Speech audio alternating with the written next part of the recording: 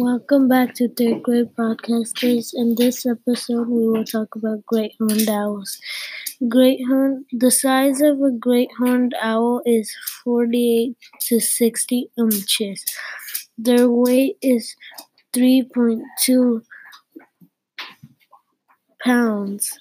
A great horned owl's weight is 63 centimeters.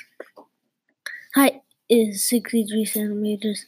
Their scientific name is Virginianus.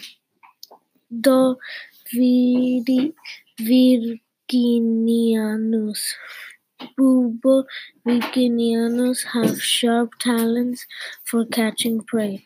Also, great horned owls have large beaks for tearing their prey. Then comes the large eyes for looking for small prey like rats. After there is the flexible necks for turning their head 270 degrees.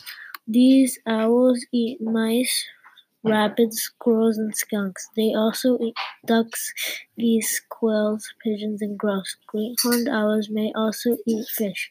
They also may eat scavenged, road-killed animals. 2. Bulbovidiganianus also eat voles, moles, shrews, opossums, lizards, frogs, and insects. And a great horned owl is a very ferocious predator. Special feathers help great horned owls hear from far away. Large eyes help them see in dim lighting. Turning their head 270 degrees helps on looking out for predators. The location of a great horned owl is South America. They are not almost extinct. In January or February, great horned owls begin nesting. The female lays 1 to 3 eggs. For 30 to 35 days, the female and male take turns on sitting on the eggs. When the owlets hatch, the